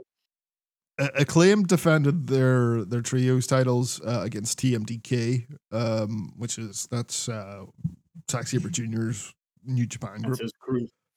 Yeah. But the big surprise match, which was only announced like 24 hours before the show, and didn't really need any build because it was just Josh Barnett taking on Claudio. Like, what the fuck? And it was good. It actually was, because Mox hyping the fuck out of it on commentary. Oh my god, well, the Mox on comedy just cursing up a storm. And this was just pure grappling. Like, it was real good. We don't see this stuff very often, which especially at this level, which makes it stand out. And obviously we have another match with more stuff like this later on. But yeah, just got Claudio and Josh Barnett trying to outdo each other in the catch wrestling, overpower each other. I was like, Claudio gets the win here. Then Barnett's like, let's do this again sometime. Yeah. Surprisingly good match. It was kind of exactly what I was expecting of it. I loved it. So the show itself, starting off, get MJF out first in his handicap match, defending the Ring of Honor titles against Vincent Dutch of the Righteous. I enjoyed this. You know, we promo first. Aye.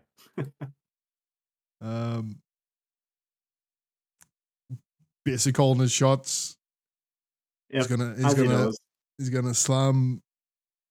I don't know which one's which. Big Dutch. He's gonna slam the big one and then shove the little one's dreadlocks up the big one's hole. Yep. He pretty much did. Which he pretty much did. Got a huge big pop when he did the slam. Good, but then that's the thing I enjoy about MJF. You know, he can get people excited for a body slam. So he commented on that in the scrum, the media scrum afterwards. Like, he likes being able to get like any move and get the emotional response without having to kill each other. It's just the most basic a move and build it until he is very good at doing that. Yeah, he is. Oh, definitely. MJF wins here. I was expecting a bit more from the Righteous. They're building up, and this was like them, breaking into AEW and all. But the thing I like though is he kind of cheated to do it. He did cheat, but it's not like they came out of this looking great. Yeah, I know. But I'm glad he didn't at least beat them clean. I'm glad he at least fucking had to cheat to win. Yeah. I do actually like the Righteous. What I've seen. Oh, I'm big fans of them. I do like them. They're very unique. I can't remember what MJF called them though. It was pretty funny. Oh yeah, the dime store. No.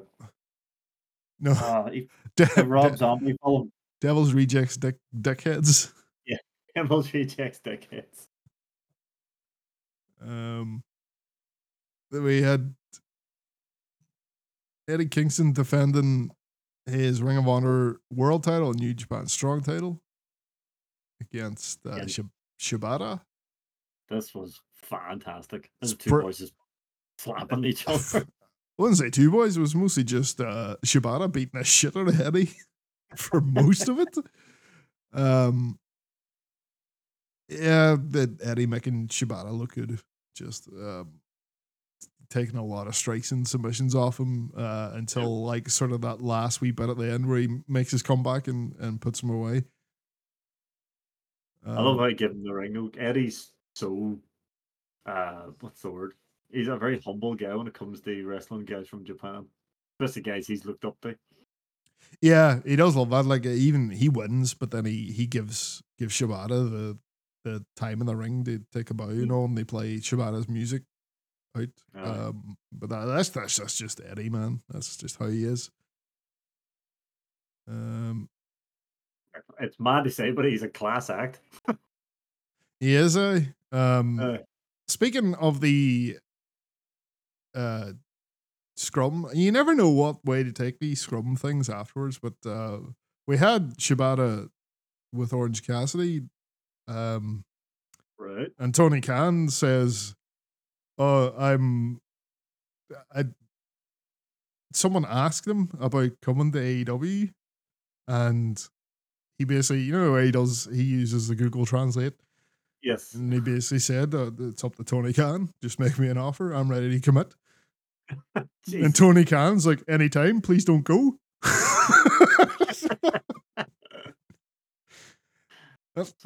I guess you have to take it with a pinch of salt, but like, well, there's Shibata said he's ready to make a commitment to AEW. According to this, he is signed to AEW. Who said that? Is Wiki? Aye, but that's some randomer wrote that. True. That's someone who took that comment, but oh fuck, better update.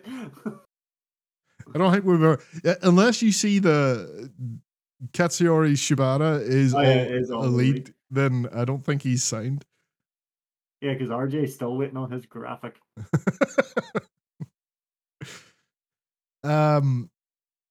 Statlander versus Julia Hart for the TBS title. This is Julia's first pay-per-view singles match. First loss in nearly 2 years. First loss, and a damn good match. It was a fantastic match. Really good sort of display of just how far she's come. Very hard hitting. I've said this a few times, and I do stick with what I say, because she knows she's so small, especially when she's up against someone like Statlander. She knows she can just throw everything into a move and she'll be grand. She seems to have no fear whatsoever, no hesitation. I said this before. That's what I like about her, is the complete lack of hesitation. There's a confidence there that really would be working with Malachi. Could be. She's got a very nice moonsault. Oh, fantastic, isn't it? Yeah. Statlander here avoids the black mist by just slapping her up the face. Just goes all over the ring. I like the finish as well, because we get the moonsault from Julia on Statlander. Statlander manages to kick out because the moonsault is her finish. And she uses her other finish, the Heartless, which is, I guess it's kind of like a Rings of Saturn. I guess it is, but be similar. Statlander just powering her up into a tombstone and then standing back up and into the Sunday Night Fever. I thought that was a very cool finish. Very cool finish. And Statlander beats a spooky bitch. Yep. Like Brody has to walk her out. He just carries her out. Yep. Just carries her out. I think that one could have went either way, to be honest. Yeah, I wasn't sure. There was a point when Julia kicked out of that, did something, and Julia got out of it. I was like, oh shit, this mightn't be going the way I think it's going. No one's ever kicked out of the insert day Night Fever here. Have they? Aye. No one's kicked out of the Night Fever yet. No.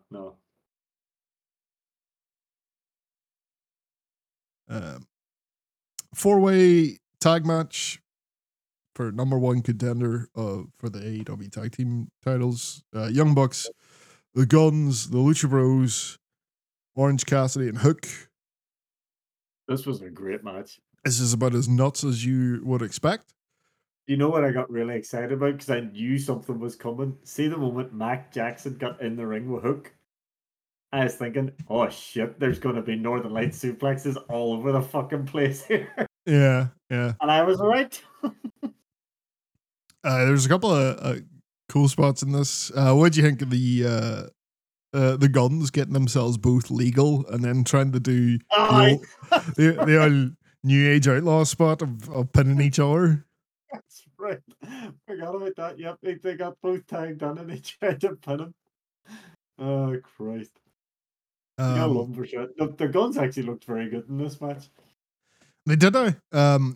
I liked as well the Hook. I can't even remember who it was. He had someone in the red room. Oh yeah, he had Austin in the red room, but Nick tagged him just as he was going to the ground. Yes. He does the 450 on the both of them. That was very cool. That was very cool. Yeah, this is just a bunch of crazy spots. The opening part with Phoenix and Nick. Jesus Christ! I hope Phoenix is okay for tomorrow night, because I see, after just seeing that wee opening part of them, as a guy, cannot wait for this match of theirs. I'm genuinely worried though, because he was just out the whole match. Yeah, he does disappear after that. The doctors take him back. So yeah, and he's supposed to have a match against Nick Jackson for that title. Yeah. If he's hurt, I wonder, will it be a quick match and we might have Nick Jackson as international champion? See, this was the weird thing, and I'm sure you've watched this week's BTE where Nick wasn't even supposed to be wrestling. No. And that's why he was wearing very weird gear. So there's obviously injuries and stuff abound here, but like, I know Phoenix wasn't moving the best last week either when he done his match with who was his first defense against? Jeff Jarrett. Jeff Jarrett, yeah. There was a wee bit of awkward movement in him as well.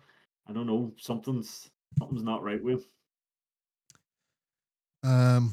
Oh shit! You just reminded me as well. I forgot to mention when we were talking with the MJF. I was supposed to say during his opening promo as well, he addressed what happened on Dynamite.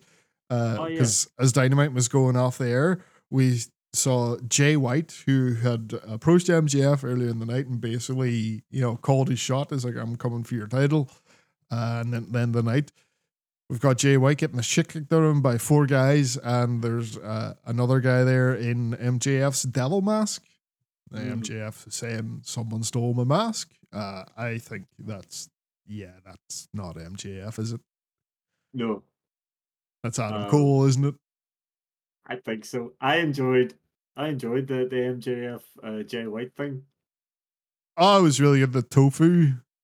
Yeah, but I just them two bouncing off each other, I thought was fantastic. There was a few times you could see fucking Jay White was dying to laugh. But very, very good. But yeah, that'll be interesting to see how that goes. Yeah. But this match, I think we both had the same idea that the Guns were gonna win. That's where I thought it was going. Like they have the rivalry with FTR. I was stunned at the winner. Yeah, the Bucks. Because then my brain went, right. Colin was saying actually the Bucks would be a great tag team to put Aussie Open over if they became the champions. So therefore, when the Bucks won, I sort of went, shit, Colin's right. Aussie Open's winning this tonight then, but we'll get to that later. They can have that shot whenever they want to. Yeah, it's their call.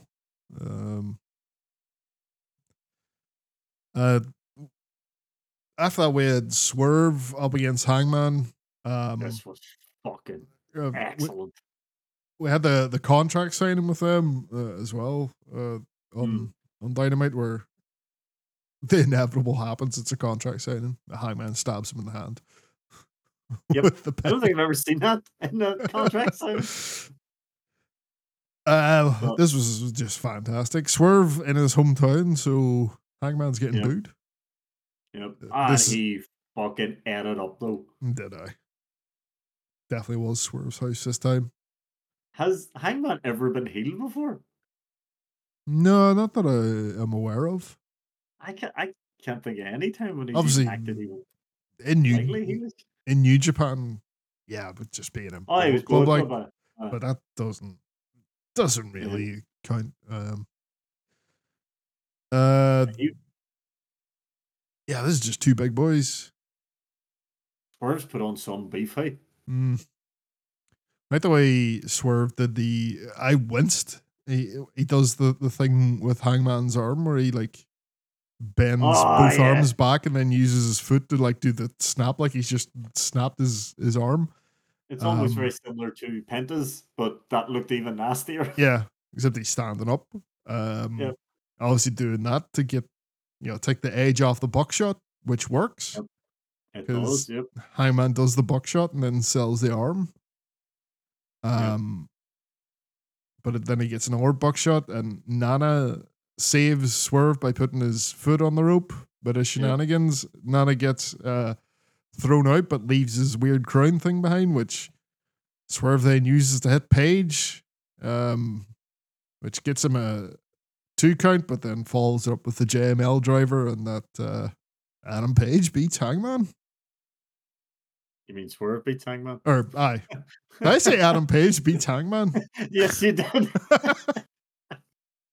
Yeah. That might happen someday. But this match was absolutely fantastic. It was. I can definitely see Swerve being a world champion someday. Aye, and that's a big win for him too. That puts him on the map there. You just beat Hangman Adam Page. That's not to be understated how big a deal that is in AEW. Ricky Starks versus Wheeler Yuta with Mox on commentary, and then we've got Moxley on commentary for the next 2 matches, and it is fucking glorious. It is. I thought it was absolutely amazing. So we mentioned his swearing on 0 Hour. The first thing he comes over, he's on commentary, he starts apologizing for swearing on 0 Hour, then immediately stands up and shouts at Yuta to make Starks pay for that shit. Like immediately. It's the fact he sits down, he goes, "Don't worry, guys, I covered my mic." And Excalibur's all, "But we're all wearing mics." And he's like, "Oh, shit."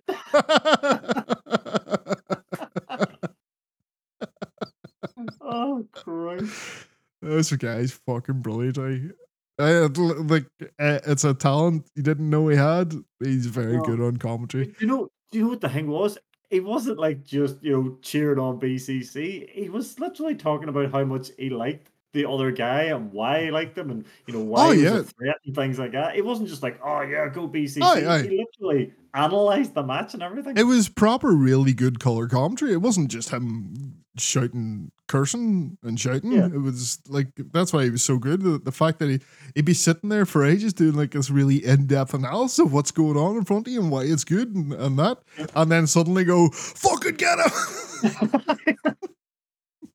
He goes from analyst to super fan. Oh, it was brilliant. Starks beats Yuta here, obviously. Good match, though. Just to get that sort of heat back after losing to Bryan. And then we get the fucking match. Yeah. Danielson versus Zack Sabre Jr. This was so fucking good. Holy shit. I thought this was going to be the main event. Obviously, we're talking about... Yeah, for obvious reasons it couldn't be, but yeah. Yes. Yeah. We're in Seattle, Danielson's hometown. It would have made sense, but still... I didn't know he was from Seattle. I thought he was from Aberdeen, Washington. I think that's like down the road from Seattle. Oh, is it? Right. But yeah, this is just so smooth, and the way these two guys just trade into submissions back and forth, like never in a match have I seen 2 guys trading Romero specials. No. Crazy stuff, eh? There was a point where Zach ran at Danielson, and I can't even describe what happened, but Danielson done like a flip, and next thing he was in a single leg crab, and I was like, yeah. The fuck did he do that so fucking fast? The dragon screws Danielson was doing as well just looked absolutely brutal. And then fucking Sabre with all that joint manipulation is fantastic. Just like one would get one into a submission and then twist out of it into another submission, and it's done so smoothly. It was like the same way the Claudio and Barnett match, but the Claudio and Barnett was very rough and You know what I mean? It was very, bruisers, very bruisery and just like slamming each other and just struggling. And these two was just like, right, I'm gonna twist around and go like beautifully into this submission, and then you're gonna twist out and then go into this one, and it just flowed so fucking well, and it's like nothing we've ever seen in AEW. Proud were losing their fucking mind for it, so they were. Yeah, and it's another one where you can show it's like, yeah, you don't have to be doing fucking triple flips off the top rope to get a crowd hot, and it's just two guys doing what they do best. It was fantastic. I honestly wasn't sure what way this one was gonna go. I like the way it did end, because even like after all the submissions and that, you know, Danielson gets the Psycho knee 2 count, does a second Psycho knee 3 count. So and Nigel McGuinness points this out as well. It's like he had to use the knee. He couldn't beat him in technical wrestling. He couldn't submit him. So I think we'll get another one of these, and it could be a submission only match. Oh, and I quit. That'd be like an I quit thing. That would be good, actually, between them two. We should point out. Oh, go ahead. You think you're about to say the same thing as me? I was just going to say more about commentary stuff. Yeah. Who you're going to talk about? Another guy on commentary? Oh no, it was more Moxley about him being all Danielson's into weird tantric stuff. Oh, then Excalibur's like, and obviously tonight we're honoring Antonio Inoki.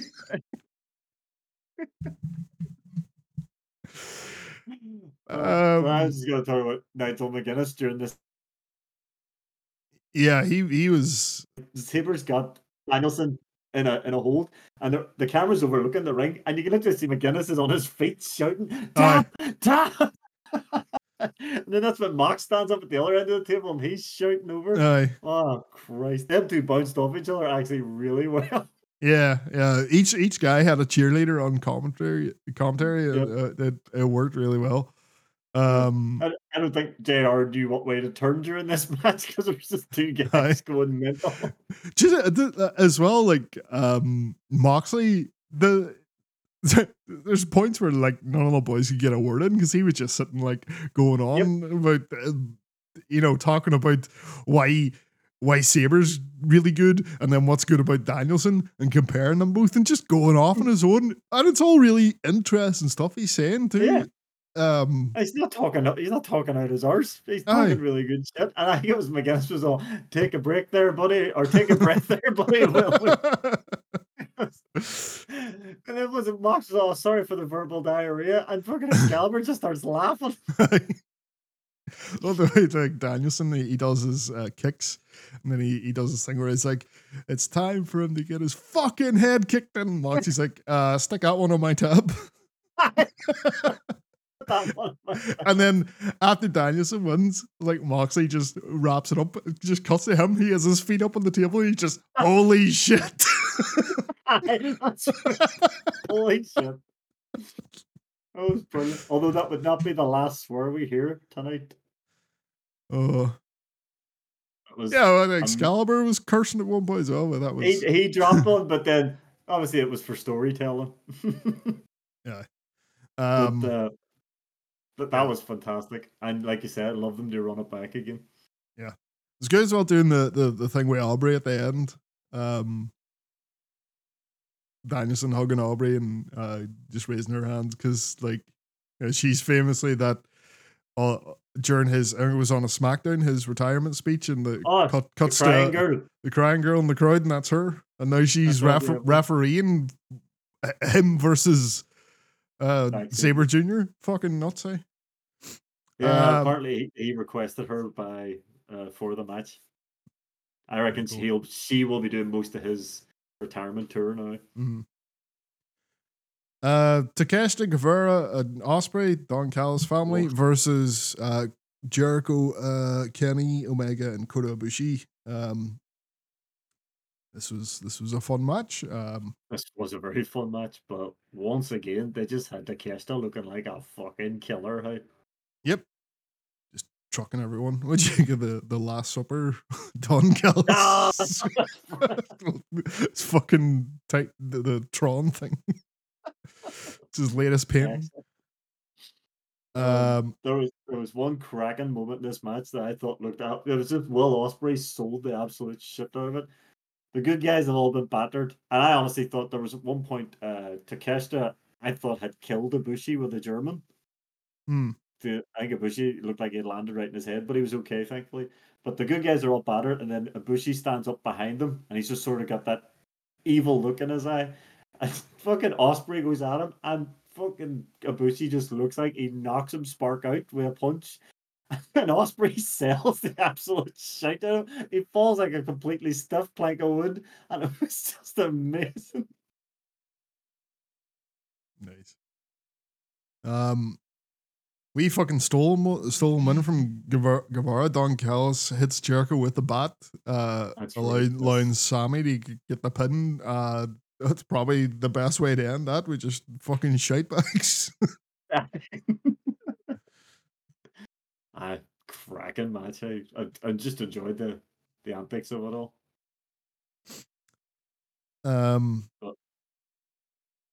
Yeah, FTR then defending their tag titles against Aussie Open. This one had a pretty slow start. It did. Then really started to pick up. I think Mark Davis broke his wrist. Yes, he did. Is that confirmed? Did he definitely break it? I don't know if it's broke or badly injured, but he put up a photo of his hand after the match, and it is twice as large as it should be. Oh Jesus! Did it happen when Cash Wheeler did the splash on the two of them? No, apparently that just really, really exacerbated it. He says it happened quite early in the match. Right. Something went wrong, and then when he landed, it just made everything dead. He says he says he was doing okay, but as soon as that happened, his hand just felt 10 times worse. I mean, at the same time, it was like, oh, this boy's about to give me a splash from the top rope. I better not put my sore arm on top of me chest. I don't think he had much of a choice what was going on with him. But fuck, fair play to him for powering through that, because they were even doing their moves and all and everything. He was doing it all with one arm, but I think he'll be out for a wee while. Yeah. Another cracking match. I love the finish, the Super Shatter Machine. Yeah, Super Shatter Machine looked really cool. It did. I think that's the first time we've seen that one. I did not know that Kyle Fletcher was 6'5" as well. He's a big boy. He's a big guy. Like they make FTR look really tiny. that as I said to you last week when they were doing the promos and they were in the suits and all, they were looking down at them. I was like, wait, I never realized these guys were so fucking big. Finally, main event was Christian Cage against Darby Allin for the TNT title in a roller coaster of a match. Oh Jesus Christ! That's 2 out of 3 falls. Jesus. Started with actual wrestling. Yeah, the first fall was an actual wrestling match. Which Darby won. But using the fucking turtleneck is a bit of a... That was pretty cool, though. He pulls the turtleneck over Cage's Christian's head and does a jackknife roll up. See, at the start of this match, Darby obviously had injured himself. Do you remember he had the blood running down the side of his face? Yeah, he hit himself up the face with a skateboard. He did. It looked pretty cool, though. Yeah. And I thought to myself, oh, the silly wee bugger's hurt himself. And if that was the worst injury he got that night, I think he'd have been happy. I thought that was intentional, by the way. I thought he actually had like a blood tear painted down. That was the point. So I didn't know that he'd hurt himself on the way down. It whacked it. I think, remember, he was hitting it off the stairs. Yeah. I think it bounced up and smacked him. But then Christian Cage decided, fuck this, I'm going to murder Darby Allin. Worse than he's ever been murdered before. He goes fucking nuts on him with the ring steps. Never seen that in my life. The fucking suplex off the apron onto the steps. Oh, What the just fuck? didn't look good at all. Hey? Like numerous times he suplexed him from the on the floor onto the steps and then off the top onto the steps. And the way his arm hits that fucking the ring steps. He was in a cast or not a cast, but a sling afterwards. And Cage gets the count out to tie it up. And then decides he's pulling up the fucking canvas. They expose the ring boards. They bring out the medics are getting Darby onto a stretcher, and Cage decides, fuck this is prime opportunity, and Frog splashes onto the fucking gurney. Madness, eh? He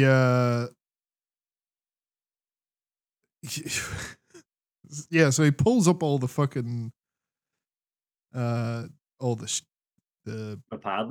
padding.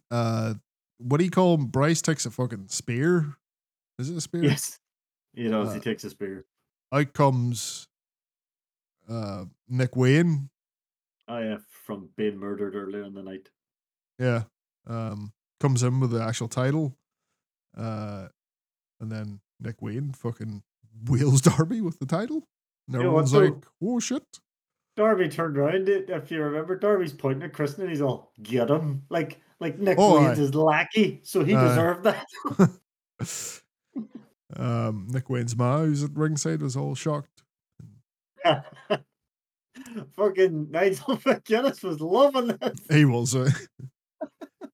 That then leads to the kill switch and the 3 count. Christian Cage retains, but you're not done there. Oh, the beatdown continues, so the stinger comes down. Fuck's sake. I was like, oh, here we go. Here we go. Yeah. I thought no-sold Luchasaurus at one stage. I was all, don't you fucking dare. I thought the whole big finish was Wayne turning on Darby. And I thought, all right, that was going to be it. But yeah. So, they managed to get the old man down and give him all 3 of them managed to get him down. It took 3 of them. And they get them set up for a concerto. And I will not lie, I wasn't sure what was going on. Do you know what I actually thought was happening? I thought Jack Perry was coming back when the lights went out. I was like, right, really? Who the fuck could this? Yeah, because I was all, who the fuck could this be? I was all, well, hang on, who the fuck is thinging with Christian? I was all, I wonder if it's Jack. And then when there was the muscle car and all, I was like, right, well, Jack was flying around in a limo. Maybe this is him. As soon as I seen the fucking arena going off and all, I was like, oh shit, no way. No fucking way. And then as soon as he stepped out of the car, I was like, oh shit, this is happening. This is him. That was an accident, you know. And that vignette, they were driving and then the fireworks coming off the football arena. That was just pure accident. That was for a football game that was going on at the time, and they just happened to be driving past filming that. Okay, I thought that was like CG then or something. No, it was like Darby. Like it was Darby that filmed that with him. And he's like, I was just like pure fucking luck. Like the Seahawks must have won a game or something. Okay. Obviously we're talking about what's his real name? Adam Copeland, aka Edge. Coming out to Metalingus. Yep. The shitty song by Alderbridge. They came out to his song basically. And I won't lie, it wasn't until he stepped into the ring I actually started goosebumping a wee bit because I was all, Edge and Christian are back together. Yep. Reeks of awesomeness. Cool. When was the last time they were together? Oh, fucking long ass time ago. I will give it up to Christian because I know them two genuinely are like the best of friends. He must have been chuffed to bits to actually be able to like share the ring with my buddy again, but he had to continue being the whole, what the fuck are you doing here? And obviously we think Edge is gonna be a baddie and I knew it's like because he takes the chair off him and he's like, "Oh, let me do it." I was like, "No, how long? The way you did a concerto is each you take a chair each. If they were going to concerto Sting, that's how they would have done it." So I knew he's hitting. Sure enough, he hits Nick Wayne, he hits Luchasaurus, So, Adam Copeland is now in AEW. Apparently, he turned down quite a handsome salary. With WWE. Yeah, because what was it he was saying? I was reading. I watched the media scrum. Did he say in the media scrum about that fireworks and all? I must have missed that part. That was Darby. Darby said that. All right, sorry. But he was saying that it was only used like once every 3 or 4 months, and he doesn't want to do that. He wants to be doing something every week. So. Yeah, but he's old. Yeah, but he doesn't have. He says he doesn't want to be. He doesn't have to be wrestling every week. He just wants to be working. Because he says he loves working behind the scenes and all. Oh, right. He wants to do. Well, if he's doing behind the scenes stuff, and that's fair enough. But I know his first match is Luchasaurus. Yeah. He can still go though, can't he? It's been a while since I've seen him. What they need to do immediately is turn him heel, put Edge and Christian back together, and then do, for those with the benefit of flash photography, let's play the hits. Let's go. Yep. Then we can have fucking Edge and Christian against Edge and Christian against FTR, Edge and Christian. No, we're not doing the Hardys. It's happening. It's happening. It's happening. And just pray they don't bring in the Dudleys and do fucking old man TLC. Oh god. Because that'll be like, I think that'll probably be a bit sad to watch. Yeah. Like, in all honesty, can Edge still go? Yes. Well. Okay. Yeah, he can. I'm guessing he's changed his style up a wee bit or anything, or to suit his older age. He never exactly had a real crazy style to begin with, so he didn't really have to. I mean, what age is he? He's 49. 49 now. He's not even as old as Jericho. Yeah, he looks in a lot better shape than Jericho, to be fair. He is exactly the same age. Like him and Christian's 49. I honestly do believe this is the best stuff Christian's been doing. Hey, holy shit! Oh, it's so good. That media scrum was fucking amazing. Oh, the assway is like, I don't know why he's here, and I don't care. Yeah. Hey, that guy. I told you already. I don't have any friends. Somebody says you're old friends here. He's all, I don't have any friends apart from Luchasaurus. What are you talking about? Brilliant though. And then the fucking, as you said yourself, the fucking media were terrified to ask him. But yeah, even his in-ring stuff as well. It's obviously got Nick Wayne now, so I fucking pity poor Nick Wayne's man. Oh Jesus. Oh dear. But great event. Absolutely fantastic show. Orwell knocked out of the park, hey? Yep. Good for moving up to the 7 pay-per-views a year. It's still been fantastic with very little build. Imagine what they could do if they actually did some build before these things. Jesus Christ. I just hope, I think 7 would be the sort of highest number they stick with. Wouldn't count on it. We'll see. So I guess I'll finish with you for one question then. As we were discussing earlier, we now obviously know we are at some point going to get Bucks FTR again. When do you think this will happen? It has to be Full Gear, right? That's what I'm thinking. And who wins that? Well, it's got to be 2 each now. Yeah, that is. You think we're going to have new tag team champions and it's the Bucks? I think so. And they'll get a proper run. It'd be nice for them to get a proper run on it. Anyway, the brilliant pay-per-view once again, and Cheetah should get her title back tomorrow night. Oh yeah, off that carny piece of shit. You've had your moment in London, give that back. Yeah, give that back to someone who can actually wrestle. That's going to do us for this week. See you later. Just get in the ring and just tell her that doesn't work for me, brother. Yeah. Let's go, Cheetah. See you later. Bye.